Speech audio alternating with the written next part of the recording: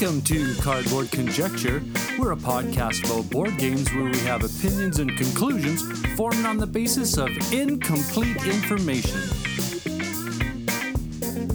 This episode of Cardboard Conjecture is brought to you by these great Saskatoon businesses: Amazing Stories Comics on 8th Street, Dragon's Den Games on 8th Street, and Breakout Escape Rooms on Faithful Avenue.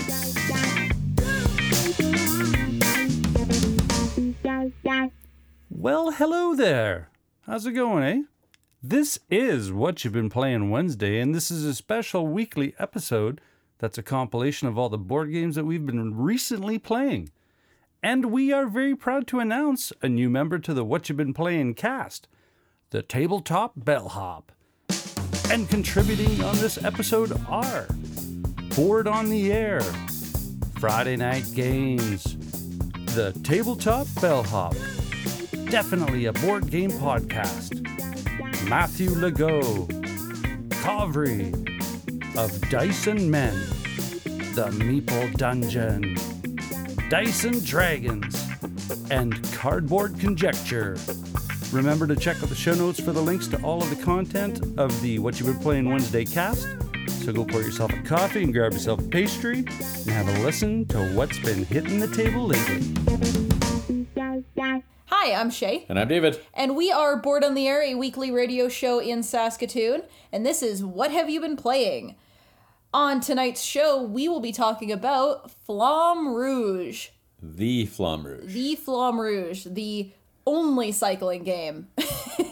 Yeah, There's a mountain bike one, actually, that's coming out, I think. But Is there? I've yet to see another cycling game. I think there's a mountain bike one coming out, but I don't know whether it's by an actual board game company or if it's just a random Kickstarter I saw, but I think there's one out there. But there's not many other cycling games, you know?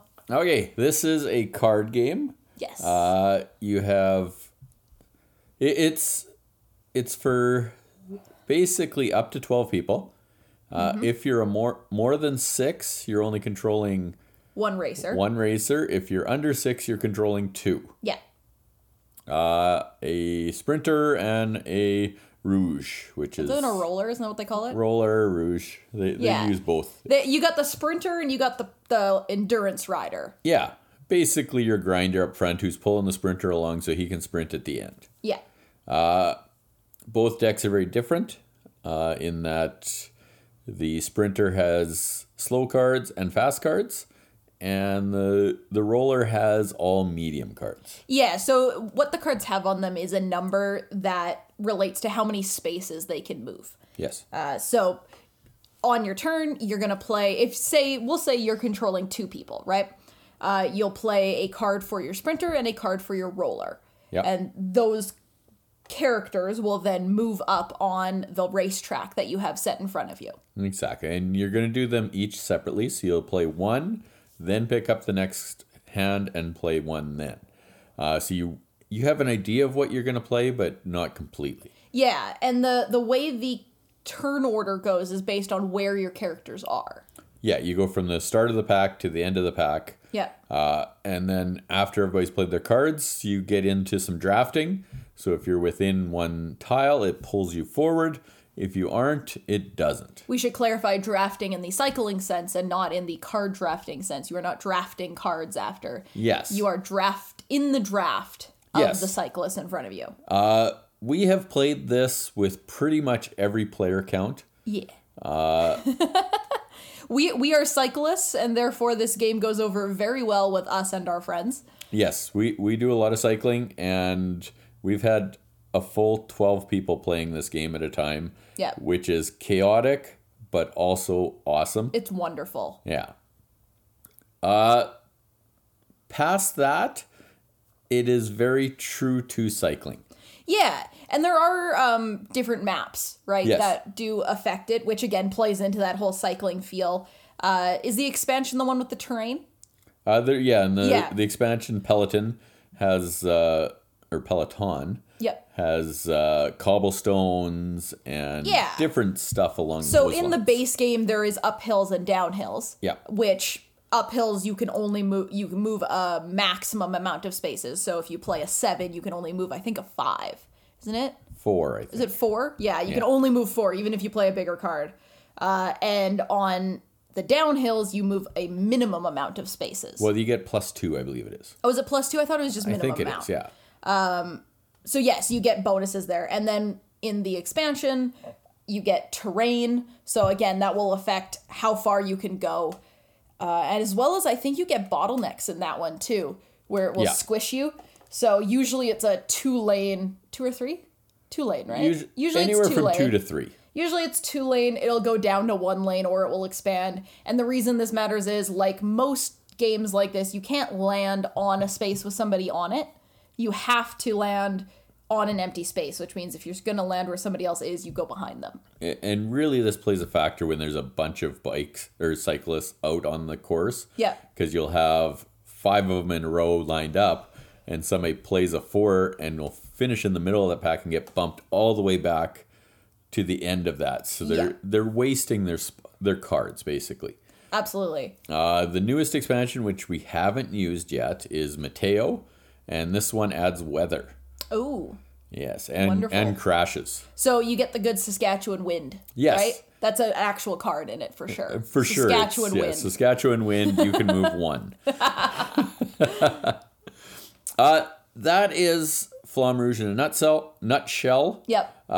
One of our favorite racing games by far. Yeah, we play it all the time. I like it better than, well, I don't know if I've played Formula D. What's the other driving one that we have?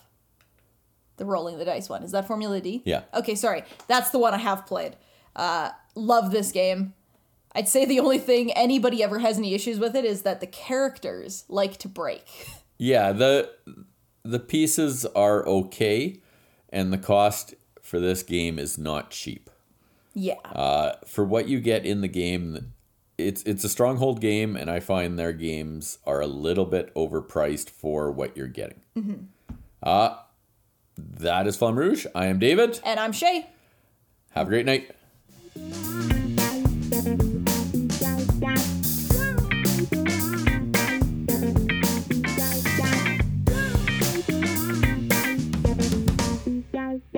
Hey everyone, Matt and John here, Friday Night Games, and you can check us out on Twitter at Friday Night GMS, Twitch at Friday Night GMS, and Instagram at Friday Night Games _official.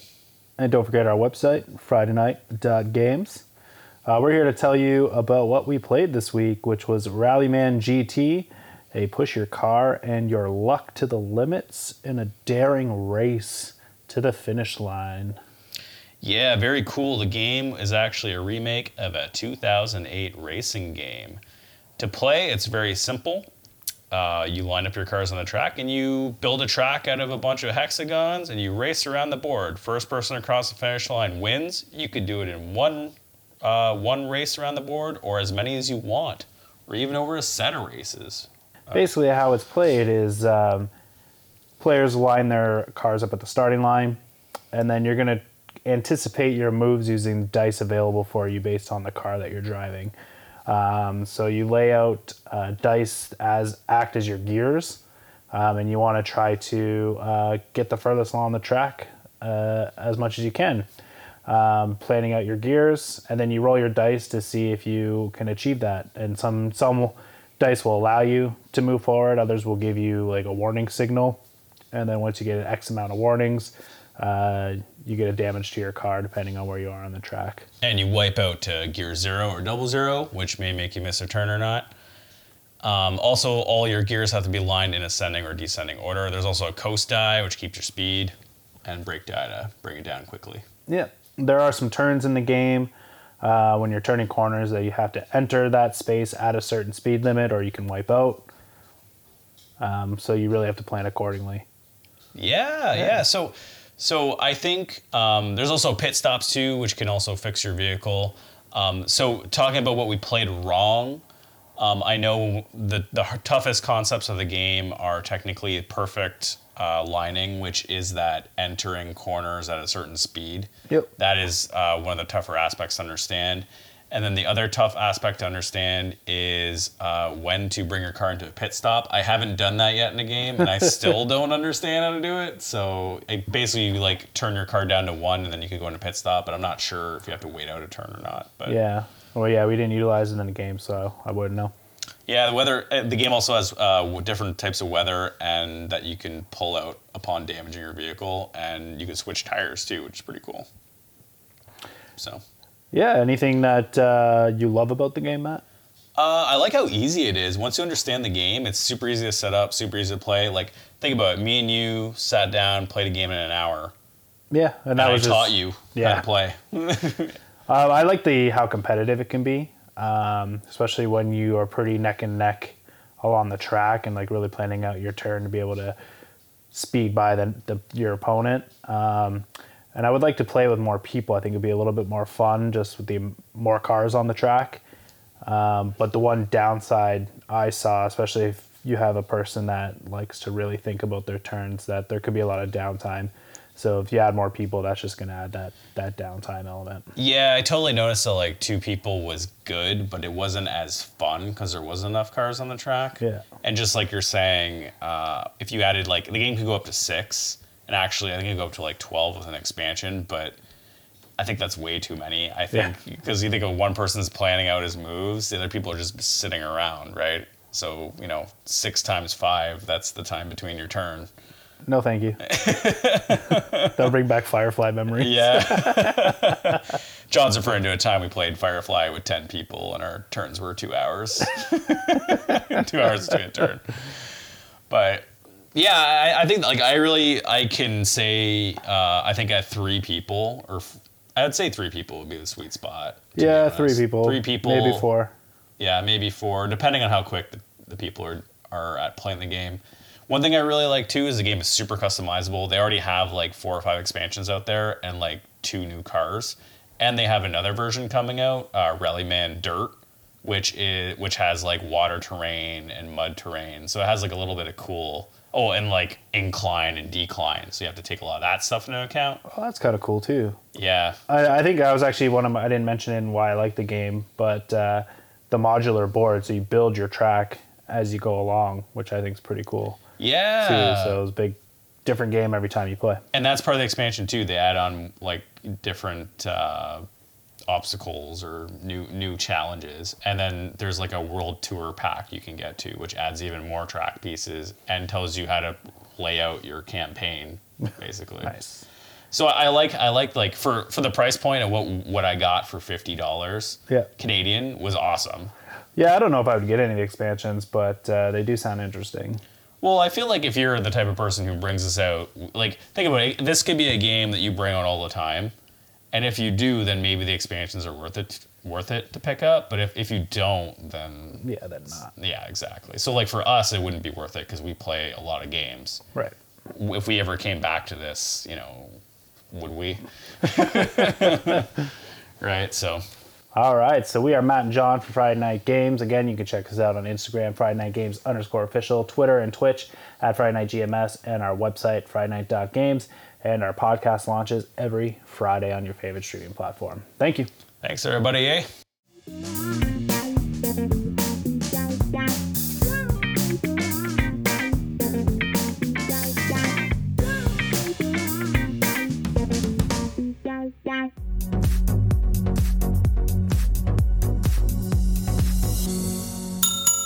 Hello and welcome to the Tabletop Bellhop segment of What You've Been Playing Wednesday. I am Mo Tuzano, the Tabletop Bellhop, your cardboard concierge, answering your gaming and game night questions and striving to make everyone's gaming experience better. You can find me at tabletopbellhop.com and all over the internet and social media as Tabletop Bellhop, one word. If you've got a gaming or game night question for me to answer, send that question to questions@tabletopbellhop.com or visit the webpage and click on Ask the Bellhop. The question I'm answering tonight, of course, is what you've been playing this past week. Now, due to the pandemic and various levels of lockdown, not a lot has been hitting my game table lately. This past week, though, I did get a chance to record 5 unboxing videos, the first of which is already live on YouTube, which features Legendary Metal Coin Season 6, that's currently live on Kickstarter from Drawlab Entertainment. In addition to that, I also opened up the new edition of World's Fair 1893, Magical Kitties Save the Day, Great Western Trail, and Quacks of Quedlinburg. A big thanks to everyone who joined me for that live recording on Twitch. At this point, I punched and read the rules for World's Fair 1893 and Quack, so I figured I'd take this opportunity to share some very initial thoughts. Starting with World's Fair 1893. Now, Renegade Game Studios was awesome enough to send me a review copy of this new Amazon exclusive second edition of the game. Now, somewhere along the way, I read something wrong or I got confused, as I thought this was supposed to be a deluxe edition. I thought it was World's Fair Deluxe. I learned during the unboxing video that that's not actually the case. Instead, what we have is a more socially responsible version of the game that includes a more diverse group of influential people from that time period, including a number of people that would have been banned from the actual fair due to their gender and or skin color. Now, I think this is a fantastic change, and I am happy to see it. And I think it's great that Renegade actually got an exclusive deal with Amazon. I'm sure that was rather lucrative for them. But I was really hoping for an upgraded game as well. Now, what I need to do next is actually sit down and compare my original printing of the game with this new one to see if there is anything except for the new cards added and the cards swapped out. It is possible there are some minor improvements I didn't notice. Again, to be fair, nowhere has Renegade said this was a deluxe edition, just a second edition, and it's my mistake of expecting more than was promised by them. Next up is Quacks of Quedlinburg, which people have been telling me to play for a long time. During the unboxing, I noted the rules seem surprisingly short. While there may not be a lot of pages, I've got to say these rules are surprisingly dense. There is a lot more going on here than I expected. I was expecting a much lighter pusher luck style game than what it actually is. And I'm really impressed by the number of different books, ingredients books, that you can swap around each game, because this is going to make this game very replayable. I'm actually reminded of the monument boards in Imhotep, with which the expansion gives you 1,028 possible combinations. I am certain there are way more possible combinations here in Quacks of Quedlinburg. Now, I do expect to get this to the table over the weekend, so I should be sharing my initial thoughts next week. Well, that's all I've got for this week. Find lots more gaming content at tabletopbellhop.com. And be sure to check out the Tabletop Bellhop Gaming Podcast, which we record live Wednesday nights at 9 p.m. Eastern on Twitch, with edited episodes showing up on your podcatchers every Tuesday morning. For the Tabletop Bellhop Gaming Podcast, I am Mo Tuzano, the Tabletop Bellhop, your cardboard concierge. Good night, and game on.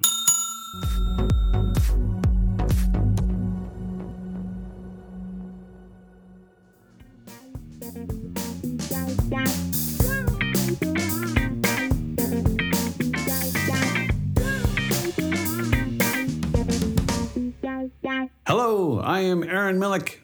And I'm Royce Calverley. And we are definitely a board game podcast. A podcast definitely about board games, except when they're not. And we're here for another What You Been Playing Wednesday. Royce, what you been playing Wednesday? What have I been playing? I have been playing a game by my all-time favorite designer. I have been playing a game by Uwe Rosenberg. Nice. It was released by Lookout Games 2020. I have been playing Hallertau. What is a Hallertau? Yeah, Hallertau. What is that? This is a game in his farming simulation series of games. So Agricola, Caverna, Feast for Odin, Gates of Loyang. I'm sure I'm missing at least one in there somewhere. It's a big box game. These are the games that I love by Uwe. I like his little games. I like his medium ones, but his big ones are they're perfect for me. They're exactly what I'm looking for. Right. And Hallertau surprised me. Oh. It is, I think, Uwe's hardest game. Uh-oh. If you are looking for a challenge, this is the one. Sorry, I need to be clear. I don't mean hard in like hard to learn. It's actually really easy to learn. And I don't mean hard in like complicated. It's actually a fairly simple game to play.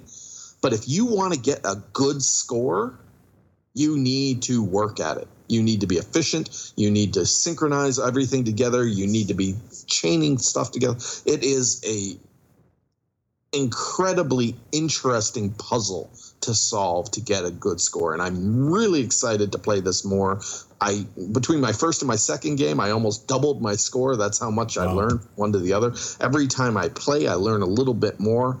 It has a couple things that are really unique that I haven't seen anywhere. It has a worker placement system where every time you take an action, it gets more expensive. And And the workers stay on there. They're not yours. They're just general workers. So they just occupy space and make it more expensive as the game goes on. And it has a card system where you can play the cards anytime. There's no rules on when you can play the cards. It's really cool. So I really like it. I think it's a really neat game. If you like Uwe's stuff, if you're looking for a challenge, something that you can really play with and make it good, make it skillful, Hallertau is definitely it. Right. So not one of his typical smaller polyomino games. Oh, no, it's not a polyomino thing. No, it's no Spring Meadow. It's a real game. No Spring Meadow. It's a real game. All right. Well, I've been playing a game on Wednesday. I got to admit, I don't love it. I've given it a few tries. It's called The Fox in the Forest by Joshua Burgel. And I am a big euchre guy. Love euchre. And so when someone told me that there was a trick-taking game for 2 players, I'm like, excellent. My wife and I can play this game. It'll be great. And the box looks great. The cards look great. Basically, all you're doing is, you're trying to get a certain amount of tricks. You don't want all of them because then you get 0 points. You definitely don't want to get no tricks because you get 0 points. But if you get somewhere in that sweet spot in the middle, there are different point values for how many tricks you get. And all the odd number cards have different little things you can add to the game. Like you can change the trump suit, or by the way, there's only 3 suits in this one, not 4. If you play euchre, it's going to make your head swim. But all these odd cards have little things on them to give you advantages and change this, do that. And so it helps you achieve the goal you want to achieve. And I got to say, I don't know. Maybe I've just been playing euchre too long. I've given it a couple of tries now. I think the wife likes it more than I do, which is saying a lot because she hates euchre. But yeah, just not really for me. I've given it a couple of tries and it's just not feeling it. And I can't really explain why, just not connecting. So, and it's funny because I bought it from someone who said the exact same thing. I wasn't connecting with them. So I almost feel a little guilty because, I was one of the people that recommended it to you. Good. Do you want it? So, well, yeah. Great. It's yours. I'll give it to you next time. Now I feel less guilty. So you buy a game that I recommend. You didn't like it very much, but now I get a copy of the game. Yeah. It's a win-win situation. And it's like a 3rd generation game. It's already been through a bunch of people, so it's all yours. You can have it. So Royce does recommend Hallertau by Uwe. Who wouldn't recommend an Uwe game? But I unfortunately am giving a strong pass to The Fox in the Forest by Joshua Burgel. And hopefully that's okay. I'm going to have to come back and tell you guys how great a game it is because, maybe I did this on purpose. I don't know. But no, I really thought you would like it. I'm glad I'm getting it, but I thought you would like it. Yeah, it's all good. We gave it a try and it was fine. So anyway, if you want to hear more, you can always check us out at Board Definitely at twitter.com. You can email us at definitelyboard@gmail.com. If you want to listen to us, that's the best way to check us out. You can basically find us on all the streaming services, Spotify podcast, Apple podcast, wherever podcasts are, we are there. And if you haven't heard it yet, you got to go back and listen to episode 26, where we had Jamie Stegmaier on as our special guest. It was a great episode. Yeah, absolutely. Yep. All right. Yeah, we would love to have more listeners. We have a great contingent of listeners that participate in all of our shows, and we love hearing from you. So, yeah, reach out to us. We'd love to hear from you. Awesome. All right, we'll see you at the next What You've Been Playing Wednesday. Bye-bye.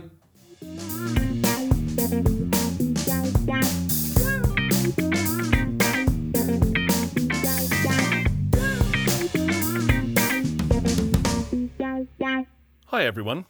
Matthew here from Montreal-based board game publisher Scorpion Masqué. Have you played Decrypto? Do you love it? Do you want to take it to the next level? Well, some of you might not know it, but Decrypto has an expansion. That's right, the only expansion we've ever done for one of our games. It's called Laser Drive, and it introduces new mechanisms into the game, categories. That's right, it makes for a slightly more challenging, but possibly more hilarious game, and it's really well worth picking up. Give it a go. Now, those of you who've been listening to my segment for the last little while might have gleaned that I'm a big fan of Euro games. I mean, I love all kinds of games, but it is true that I have a soft spot for those crunchy, cumbersome victory point generators where min-maxing is the king and endgame multipliers are the queen. Or something. confinement has also meant that I've been playing a lot online, as I've also mentioned, and Euro games seem to lend themselves very nicely to this kind of setup. So I've been playing a lot of those kinds of games in the last little while. Now, there was one game that's been floating under my radar for a little while now. There were people I know who have the same kind of tastes as me, and who have said that this was a top 3 game for them. I mean, that's a pretty shining endorsement.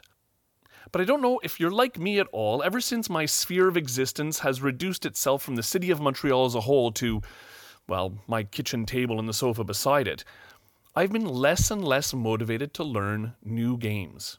Just the mental effort of looking through a rule book has often been more than I can muster at the end of the day.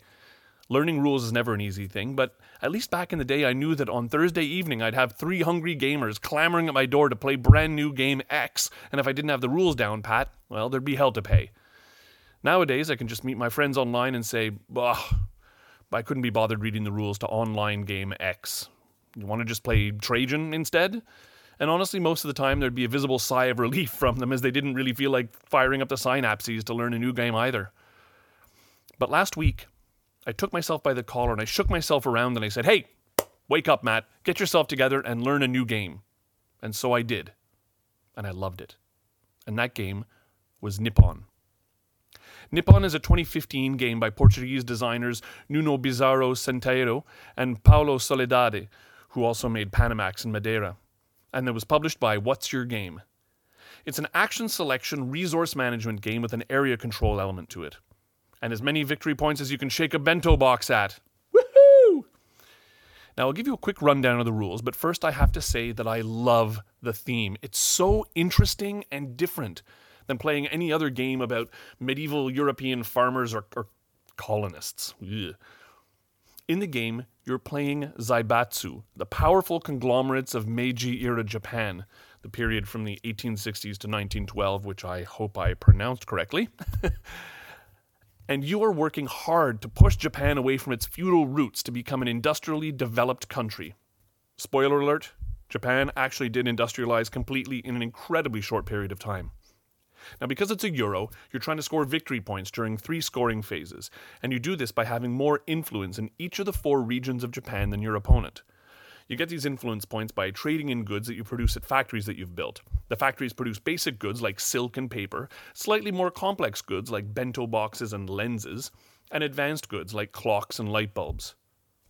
What a crazy selection of goods, eh? No wood or sheep to be seen. I love it. Now, on your turn, you do one of 2 things. You can consolidate, or you can take a worker from one of 5 spaces and select one of the 2 actions below that space to perform. The last space has only 1 action. You can build factories, produce with them, increase your mining to get more coal to run your factories. You can increase your knowledge to be able to build more complex goods. You can go up the income track. You can place trains to increase your influence in regions, or ships to increase the victory points you get when scoring that region. You place the worker meeple you selected in the first of 5 spaces on your player board. At a certain point, you'll have to do the other thing I mentioned, which is consolidate, which means clearing out those workers and doing a kind of upkeep, which involves getting income and coal, etc., etc. Now, I won't go into all the mechanisms of the game because it is pretty complex. But once you get the hang of the workings of the game, the strategy is very, very deep. I lost my first game. I got 166 points, and Chris got 292. I mean, it was a slaughter. It wasn't even funny. But I don't mind losing my first game. It always takes me some time to get my legs underneath me. I only lost our second game by 17 points, and I look to be on my way to winning our third. There are so many different things to do in this game, and all of them are so satisfying. Like the very clever people we are, all capital letters, we've already determined an incontestable winning strategy that works 100% of the time. Except when you do something tricky and clever like I managed in my second game, and which probably would have got me the win if I was just a little bit smarter and better at playing games. Now, the juiciness in the game comes from timing things properly, making sure that you're grabbing influence just as that scoring phase is coming around, picking up bonuses to drive your machine forward, and keeping an eye on your opponents to see what they can do and what they can't do, and organizing your tactics around that. Oh man, it is a smooth-moving game with tons of interesting strategies and just enough moments of analysis paralysis to feel nice and crunchy. The area control influence element creates some real moments of tension in the game as well, and makes it a much more interactive experience than a lot of games in this style. Nippon is a fantastic gaming experience, and I feel like I'm just scratching the surface of this beautiful design, and I can't wait to delve into it and even deeper. Oh, and the rules? Well, thanks a million to Paul Grogan at Gaming Rules for his video that spared us too much thinking and procrastinating. In 20 minutes, we were all taught and ready to go. Kudos to you, Paul. Isn't the modern industrial world a wonderful thing sometimes? Anyway, thanks very much for listening. This has been Matthew from Scorpio Masqué. And as I mentioned off the top, get your hands on Laser Drive, our expansion for Decrypto, the #1 party game on BGG. It's really, really well worth it. Thanks to the gang again at Cardboard Conjecture for having me on, and I'll catch you all next time.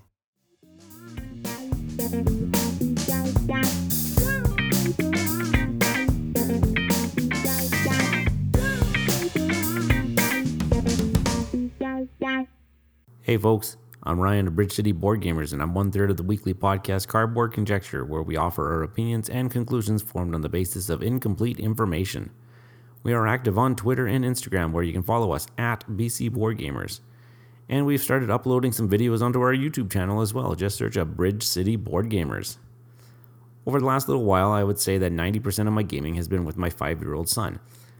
We have a steady playlist of games that he's willing to play at any given time. One of these games is Zombie Kids Evolution, published by Scorpio Masqué in 2018 and designed by Anik Lobet. I apologize for the butchering of the name. I briefly highlighted Zombie Kids Evolution last week, so I thought I'd flesh out our story just a little bit more this week. This game currently sits in the top 100 family games and the #1 children's game on Board Game Geek, and I think this is for a very good reason. The game is simply just a lot of fun. Your turns are very simple. Roll a die and add a zombie to the board, then move your character into an adjacent space and take out 1 or 2 zombies in that space. If there are any. Oh, and if you end your turn in one of the 4 corner locations with another player, you get to high-five them and then lock the gate.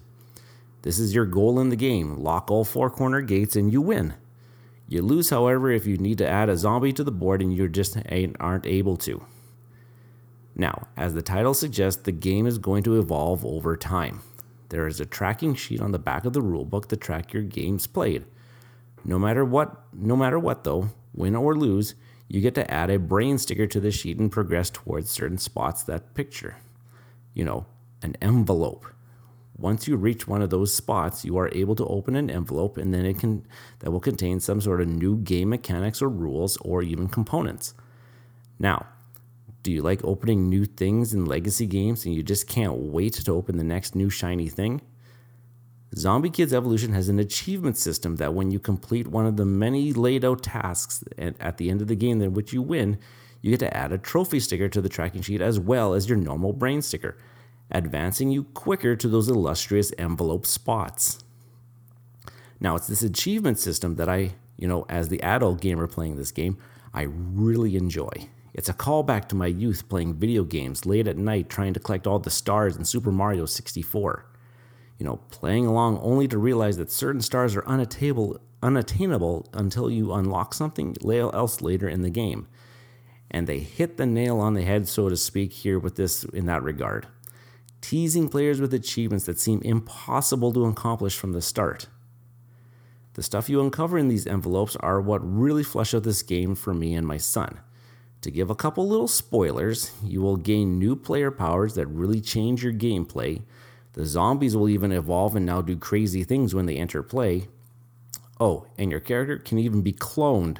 That's right, cloned during gameplay for a while. Now, my son loves this game and requests to play it quite often.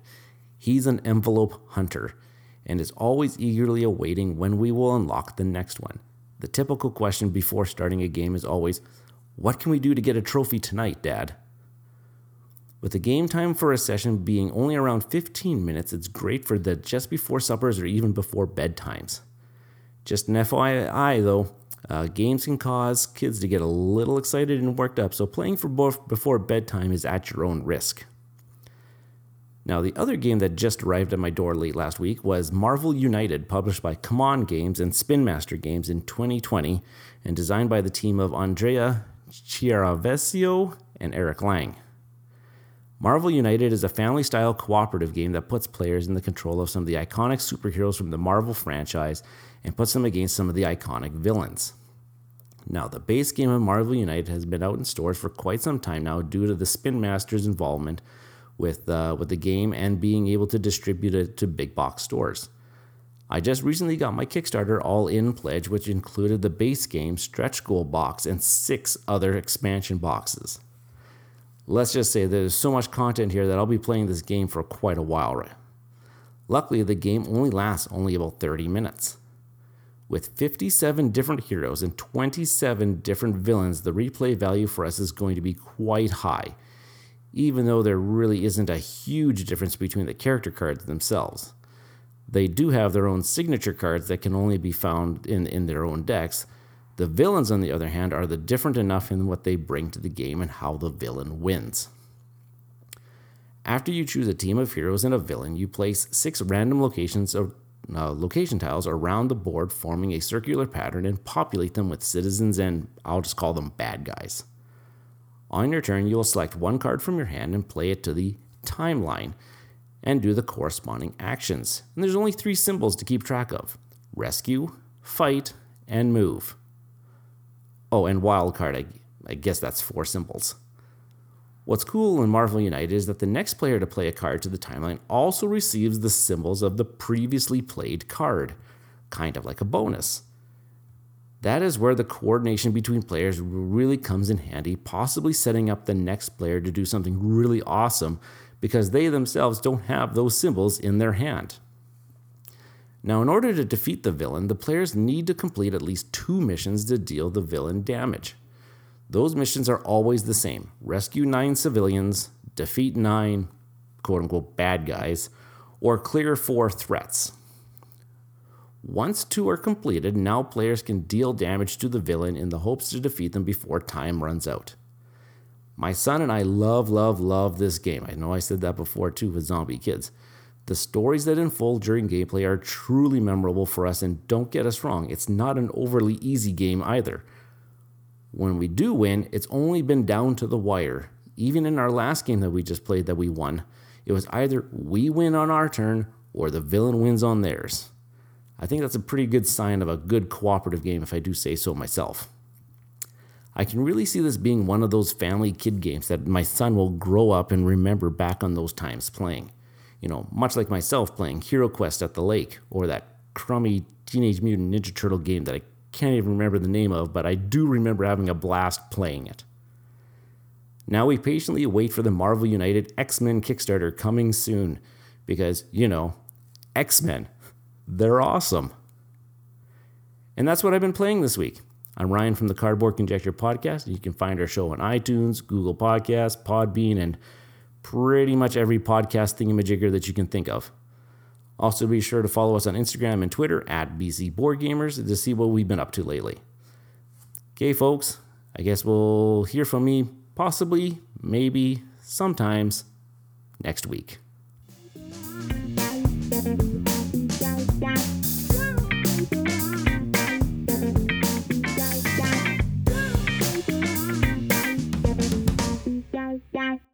Hello everybody, my name is Tyler. My name is Ilya. Together, we're a couple who loves board games. Yeah. And we call ourselves Kavre. You can find us on pretty much anything under Kavre or Kavre Studios, but we do make lots of YouTube videos and take pictures of games on Instagram. And really chat and get to know everybody, like your folks like yourself. Yeah. Thank you so much for having us on this episode of What You've Been Playing Wednesdays. We're really looking forward to talking about some of the games that we've been playing this week. We tackled 2 Lacerda games. So heavy game week for us, Yeah. for sure. What we did today, we want to talk about On Mars and Kanban EV. So which one do you want to talk about? I want to tackle On Mars. Go for it. So On Mars is basically a game where you are working to create settlements in the new planet, well, not new planet, but on Mars. And you do that through various buildings, traveling back and forth to a space station, back onto Mars, and really like dictating how you resource manage, set out different goals and builds so that you can sustain life on Mars. And it's just a blast, but it's such a heavy game. I think it took us like an hour and a half to fully grasp what was going on. Oh, at least. And then even before that, like we started playing after that hour and a half. And I guarantee you there were things that we were probably doing wrong during the whole game as well. But Yeah, this was the third Vital Lacerda game that we learned. Also illustrated by Eon O'Toole, who does such a good job. yes, yeah. And I think I found it the toughest to learn. I feel like in the beginning, things were just not clicking for me. And the rulebooks are written really well, like all the other games we've played, and this one included, the rulebooks are fantastic. Yeah. But something just was not clicking for me, and it wasn't until later, like late into the game, that I'm just like, oh, it's all finally making sense. Yeah. But, it's so, I love the thematic integration in this game. It's just such a blast to play. Yeah, it like progressively ramps up too, and I think that's like can be said for all of the games. But this one in particular, I just felt like it was really cool to see yourself. You have to like decide whether or not you're gonna stay in orbit or stay on ground, and you get to travel with this little rocket ship that essentially signifies the round that you're in, and I thoroughly enjoyed that, I guess because it was thematic, and because of that, I think it was easier for me to really dive into what the game was trying to do. So I think I had a harder time with Kanban instead of On Mars, but I think you were the other way around, right? I definitely was. Yeah, so I guess that's a good transition to Kanban, Evie. And before we quickly dive into it, I did want to say that I think it is also a little bit of an engine builder game, and like any good engine builder, you always want to have more turns, and the game always ends a little bit early, which we found in Kanban as well. But Kanban is a game where you are in a car factory, and essentially you're this rookie employee who's trying to learn the ways, get certificates, and impress the managers, or manager, Sandra, who's gonna evaluate you through various departments, hold meetings where you can brag about your accomplishments, and overall, I think the theme really spoke to me. The theme in this one is great. Yeah. I think learning this game was the easiest for me out of the three that we know. So we played Lisboa, On Mars, and Kanban EV, and learning this one, I think for me was an absolute breeze. Yeah, I think once we got through the rulebook, everything I understood the connections, I understood how things worked. And yeah, I absolutely adore this game. Although we've only played it once, I don't wanna do my rankings quite yet, but I can see this one definitely contending for that top Vital Lacerda game for me. Just because I really like the interaction of the external character too. So Sandra goes between different departments, and based on where she is, she also does stuff, but then she evaluates the player who is the least certified, which I think is so funny. Because if you're slacking, the manager's gonna come for you and make sure you do a better job. That's not a two-player thing, right? No, it's not a two-player thing. Yeah. That's an every variant. Oh, the two-player thing is you can't go where Sandra is. Yes. Yeah. So I think the reason why I didn't enjoy it as much as you was because of that. Because I don't think it clicked for me at the very beginning that I wasn't allowed to put my character where Sandra was, so it really messed me up. And then obviously, like with games like this, they're almost like if you mess up early, it's hard to like catch up kind of thing. But that said, I really liked the game. It was a lot of fun, and like Ilya said, the theme is absolutely fantastic, and it really feels like you're creating cars. Yeah, there's research and development, logistics. There's just so many different elements of that factory. And yeah, it was a ton of fun. I feel like the game did end too early. Yes. But like I said before, a good engine builder, the game always ends too early because you want to have more of that to grasp. That's what leaves you coming back to the game. Yeah. And I think with more of the goals, and like both of these have so much replayability in them with different goals and the way that things are set out, I'm really looking forward to trying and playing both of them again. Yeah, I'm excited to play with more people as well. Well, that's been us today, folks. My name is Ilya. My name is Tyler. And together we're Kavri. You can check us out on YouTube, Twitter, Instagram, TikTok, Facebook, pretty much anywhere on as Kavri or Kavri Studios. We review, make videos about games, and generally just love and talk about board games. Yeah, we just love to share our passion. So, Have a thanks so wonderful- much. Have a wonderful day. Bye.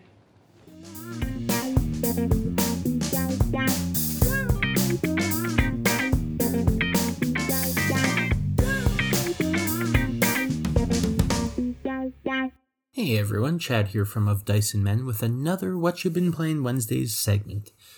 This week we're going to talk about a game that's currently up on Kickstarter for a deluxe upgrade reprint, V Commandos, published by Triton Noir and designed by Thibaut Alatorian, both based out of Montreal. V Commandos is a cooperative board game whose story takes place during World War II, where players take the role of a team of commandos sent to do secret operations between enemy lines as highly trained operatives. The game can be played as a quick one-off mission or a series of levels stringed together as an operation, which is loosely based on actual World War II Allied operations. Each level has a set objective and map structure where players pop into the targeted compound through one or more trapdoors, stealthily move through each room to perform their tasks, and then leave as quietly as they came. The objectives themselves are level-specific and range from blowing up certain objectives, defending points of interest, escorting hostages or captives, and more. Regardless of how easy or difficult your objective may have been, the level isn't complete until every commando exits the map, or at least the ones that are still alive. Mechanically, each commando is given 3 action points that they can use to move around the map, pick up equipment, dispatch German soldiers, disarm alarms, and various other tasks on the way to victory. The commandos themselves also have a range of unique player powers that will help them with the missions in various ways. The main focus of the gameplay, however, is to remain hidden throughout the mission, as a revealed commando will immediately trigger the alarm and ramp up the difficulty of the scenario. Stealth is managed through a cleverly abstracted concept of room size, but enemy soldiers moving into your space also trigger a stealth check that may reveal your position. I'd say cleverly abstracted is a pretty keen descriptor of V Commandos. It's taken a game that would normally be bogged down in rules minutiae and created a very clean and efficient experience. Rooms, despite being well illustrated with furniture and other features, all behave the same. Line of sight is clean and easy to check, and combat is a simple roll of the appropriate number of dice, which are clearly illustrated on each weapon. Some may say it's almost too abstract, though, to the point where instead of a high-intensity stealth game, you're really playing it through a movement puzzle. In most cases, each round of the game culminates in a should we wait or should we go question, as tactical information is presented, such as which direction patrols will travel or if an event will create an optimal opportunity to strike. Other than an initial strategy discussion, the game is quite tactical and will often present you with an obvious choice or two as to how to proceed. Your real enemy in the game is time, where the longer you wait to achieve your goals, the more dangerous your enemy gets. Each round the enemies will spawn from a handful of points on the map, and with each spawn, the odds of drawing a stronger enemy increases. Having 4 enemies in a small room really restricts your options, and often forces you to make some drastic moves, opting to set off the alarm with a grenade blast in order to clear the way to your objective. Another cool aspect of V Commandos are the operations, which feature a series of chained-together levels. As operatives play throughout the operation, they can be presented with the opportunity to split up, where more than one level can be approached at a time to advance the operation objectives, provided you have the table space to accommodate 2 maps at once. One other possible critique of V Commandos is its playability as a cooperative game. I feel the game works better as players managing the group of operatives as opposed to each player controlling their own commando, akin to This War of Mine, Seventh Continent, or other cooperative games with a fixed group of player characters. The game's structure really lends to discussing the group's response to the current situation, so having each player control one commando might lead to some quarterbacking or alpha gaming, where I'd instead opt to have each player discuss what the team should do, and then work through executing the plan unit by unit. In any case, V Commandos is currently on Kickstarter as a deluxe edition. The major upgrade seems to be the addition of miniatures to the game, although they've also added some cool things like an XP system and campaigns. I'm mostly excited that the Kickstarter offers a new chance for players to get a copy of the game, since it's been notoriously difficult to find the last few years, and through the reprint they seem to be making all the past expansions as well as new content available. The expansions offer new missions, new equipment, and new operatives and skills to choose from. If you're not into the World War II theme, Triton Noir has also obtained the license to Assassin's Creed and have designed a game that's quite similar mechanically to V Commandos with that IP's setting and narrative, and that game should be available for late pledge in the very near future. I did stream V Commandos this past Sunday, so you'll be able to get some gameplay footage by visiting our Twitch channel of Dice and Men YQR, where we stream on a pretty regular basis. We're also running a fundraiser for a Kids Help Phone, where each dollar you donate earns you an entry to win a copy of both Root and Fort, kindly provided by Leader Games. You can get details for that from our Twitter account of Dice and Men with underscores underneath all those words, thank you Ryan, or by catching us on Twitch throughout the month. I hope your long weekend went well and you have a great April.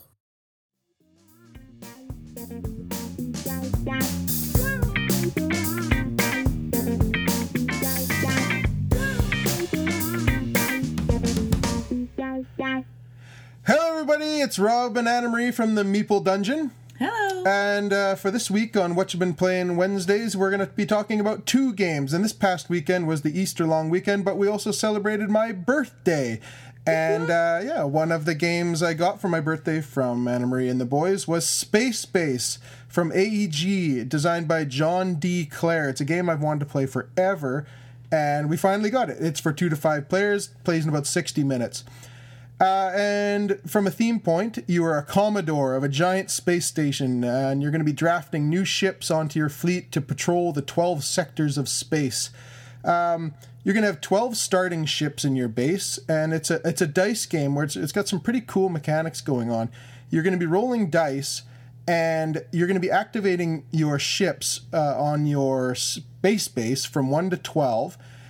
With those 2 die. So on your roll, if you roll a 3 and a 6 per se, you could activate your 3 ship and your 6 ship, giving you maybe victory points or gold or things like this. Or you could combine them together and activate your 9 ship, which would technically probably give you something stronger, because they kind of get the higher the number, the harder it is to roll. Like rolling 2 6s, is a lesser chance to acquire a 12, right? So your 12 ship generally has a stronger power. And that was actually one of the elements that I really liked in the game, is that you had the option to choose either, 2, your 3 or your 7, or add them together, because you could have a better option in one of those or 2 of those slots. And I liked that. Yeah, that and as it goes, as you acquire more gold and things like this, every turn after you roll your dice, you're able to buy a new ship. You have the chance to buy a new ship. And there's 3 different levels of ships, level 1s, 2s, and 3s.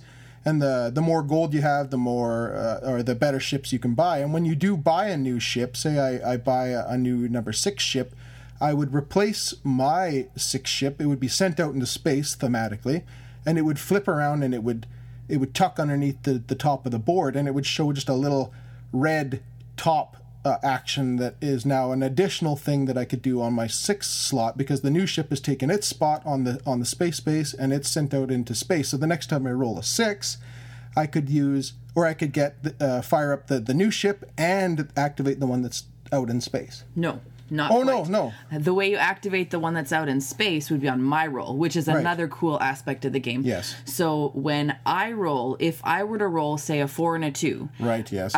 You could activate if you had any ships on the top part of your board that you had flipped over, so you'd upgrade it. If you've already upgraded, say, your 4 and your 2 or your 6, you would have that little red slot. Yes, it's you can activate it on your opponent's turn. So if they roll a 6, you could use that to activate your ship out in deep space. The ones that are out there. Yes. And it's nice, again, because your opponent gets to choose how they do it as well. Yeah. So they might have really awesome things at 4 and 2, but nothing at 6. So then they get to use both of them. Yeah. And it's just, it's a fun way to do that. I really like it. It's a great game, and it's really cool.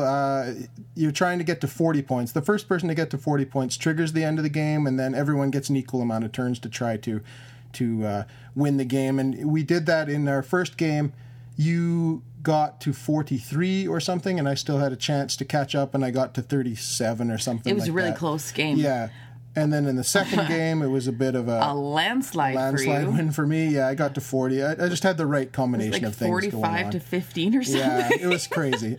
But it felt good for me. And, I didn't even mind because I feel this game actually went pretty quickly. And I think... It does. To be honest, way quicker than 60 minutes when you're playing with 2 players. We've only done... maybe? Yeah, if it's 3, 4, 5 players, I could see the 60 minutes. But with 2 players, it's about half an hour. But even still, I think that would be a good time frame for that. And I feel that because we didn't invest like an hour and a half in it, I didn't care that I lost like 15 to 45. Because it's going so fast. Right. And then you can didn't just spend play an hour game. to get decimated, right? Yeah, exactly. So, exactly. I totally It agree might with have that. been a little more devastating had I been trying at a strategy. But you can't really strategize too much because it's a dice rolling luck.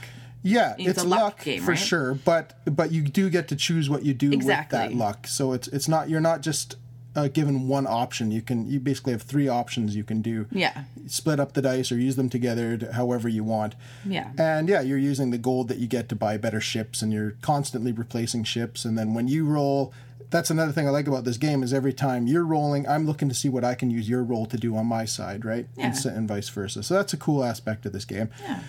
At the end of the day, we really, really like Space Base. We're going to play it a lot more Space Base, here over the next few weeks. But another game we played is Startups from Oink Games. And we love the Oink games. They're those tiny little games that you see at the local game store in little box with bright colors.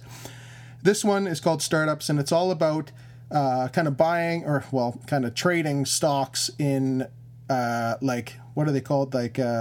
Like software companies, like made up software companies, and you're trying to become, the mogul of these software companies. And is there something you like about that game? Yeah, it's a 3 to 7 player, and we played a 2 player. We played a 2, and it does work. It works. It's not designed that way, but it does work because you do remove cards from the game. Yeah, the game says you're supposed to take out 5 cards, but I think actually I was thinking about it. If we played it again, just 2 player, if we took out 10 cards, I think it would make it better. Right, because then you can't count cards. You can't figure out how many are left of a certain kind of card. You just randomly you can't take tell out who 10. has what. Yeah, and you won't know how many of each suit there are. And no, the game it totally works with 2 players, but it is designed for 3 or more. But yes, it does work. I'm awful at strategizing in this game. Every time I think I'm like, I got this. I think I'm going to do well. Bam, didn't do well. Yeah, I know, right?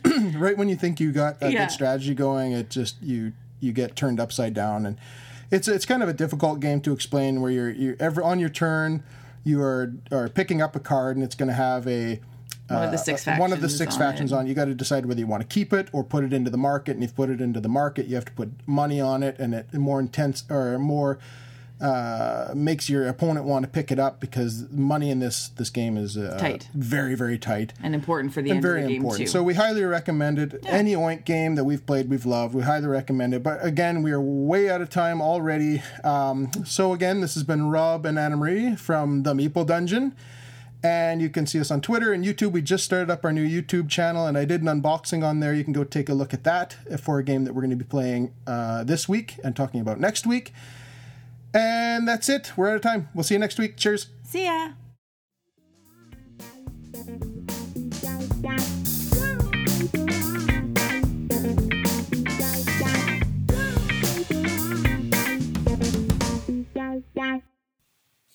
What up, gamers? I'm Jason. I'm Julie, and together we're Dice and Dragons. You can find us on YouTube, Facebook, Instagram at Dice and Dragons, and Twitter at Dice and Dragon. Yes, and this is What You've Been Playing Wednesday. So, Julie, what have we been playing this past week? Well, we've been playing a game called The Girl and the Robot. Yes, so this is done by Flying Carpet Games. They are the publisher. It is based on the video game of the same name.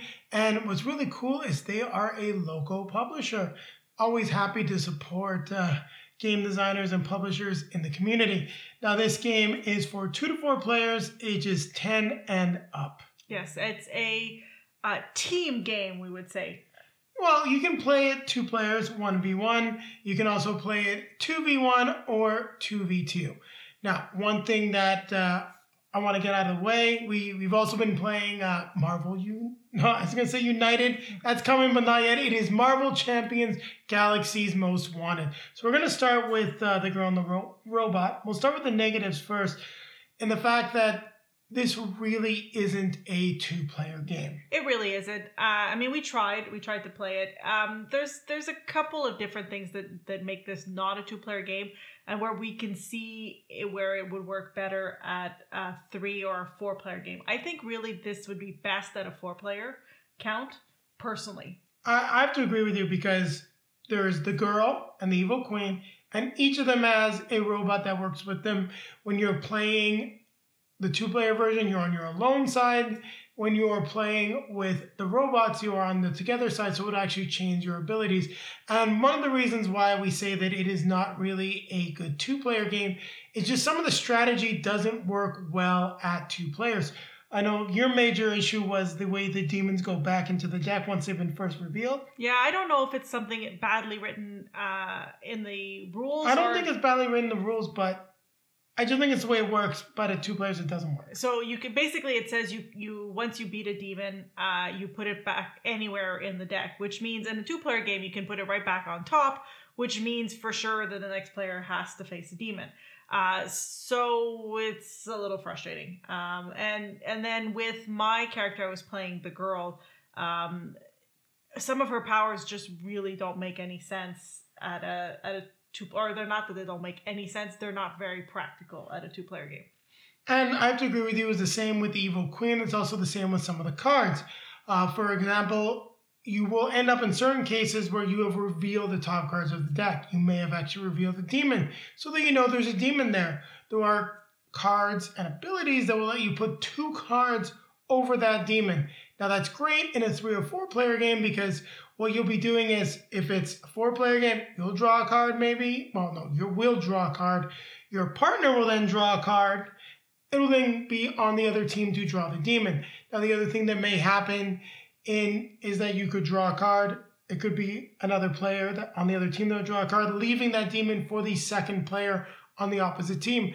The same thing will happen in a 3-player game. If you line it up, you're going to draw a card, and you know the demon's going to end up going to someone on the opposing team. That just doesn't happen in the 2-player game. The other thing is there are cards like the Lone Wolf, which are supposed to let you use your lone abilities when you're playing in a team. So you can see there's just a couple of hiccups like that. And I gotta say, I love the art of the game. It's beautiful. The lore book is really cool. And this is definitely a game that I can't say is a bad game. I enjoyed our plays of it, even though it didn't work great at 2 players. This is another one that we're going to have to do a review or a revisit. We probably have like 3 or 4 games that we'll try to... Post-pandemic, when we actually play games with other people. Yes. So if you're interested in The Girl and the Robot, I highly recommend checking it out if you can play with the 3 or 4 players. If 2 is your standard player count, then you probably want to pass on this one, unfortunately. Yeah, so Marvel Champions. Yes, the Galaxy's Most Wanted. We are starting the Guardians of the Galaxy area of the game. We've got the latest expansion, which is the campaign expansion that adds 4 new bosses to the game. Well, 5, there are 2 versions of the Collector, as well as Rocket and Groot. And this is, of course, published by Fantasy Flight Games and designed by the same designers as all of the other expansions. Rocket is awesome. I really enjoyed playing Rocket. He's a lot of fun. I didn't have as much fun playing Rocket as you. I have to say, I did not have as much fun playing Groot as you did currently. I don't know. I think you've been having some bad card juju. No, just looking at the campaign, and I haven't taken a look at the cards that are coming for like Gamora, Star-Lord, Drax, or even get to see Agent Venom coming as well from the comics. I was worried that Galaxy's Most Wanted was going to be designed as a Rocket and Groot campaign. It's not. It's really a Guardians of the Galaxy campaign. I think I've just been in the situation where I've had the character that has the scenario that really favors them the least. Because in the second scenario, when you discard cards, it goes into the collector's collection. That really doesn't work well for Rocket.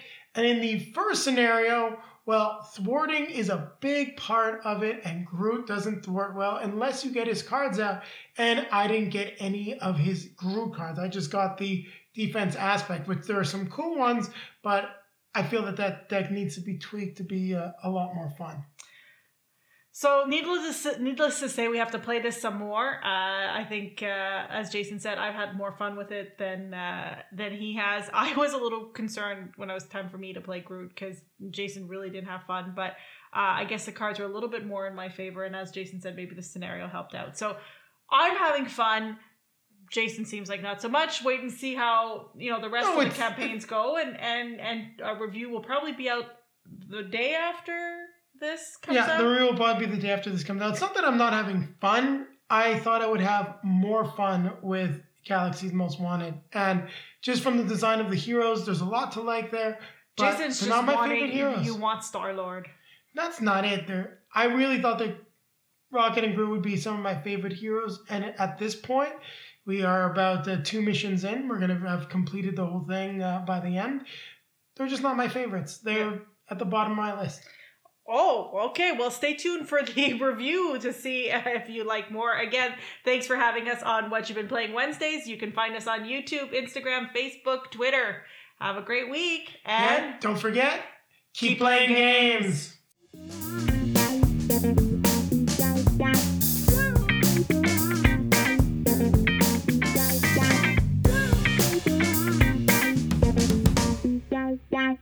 Hey there, it's Norm from Bridge City Board Gamers and Cardboard Conjecture, and I'd like to take this opportunity to say thank you so much to all of the content creators of the What You've Been Playing cast that contribute to this fun project. I'm so proud of it.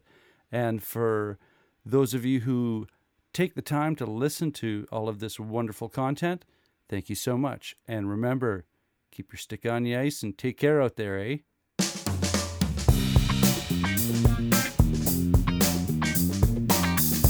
This episode of What You've Been Playing Wednesday has been brought to you by the very hopeful people at Cardboard Conjecture. We're just hoping that it doesn't snow again, because summer's fun, even if it's 2-3 days. Okay, maybe 1.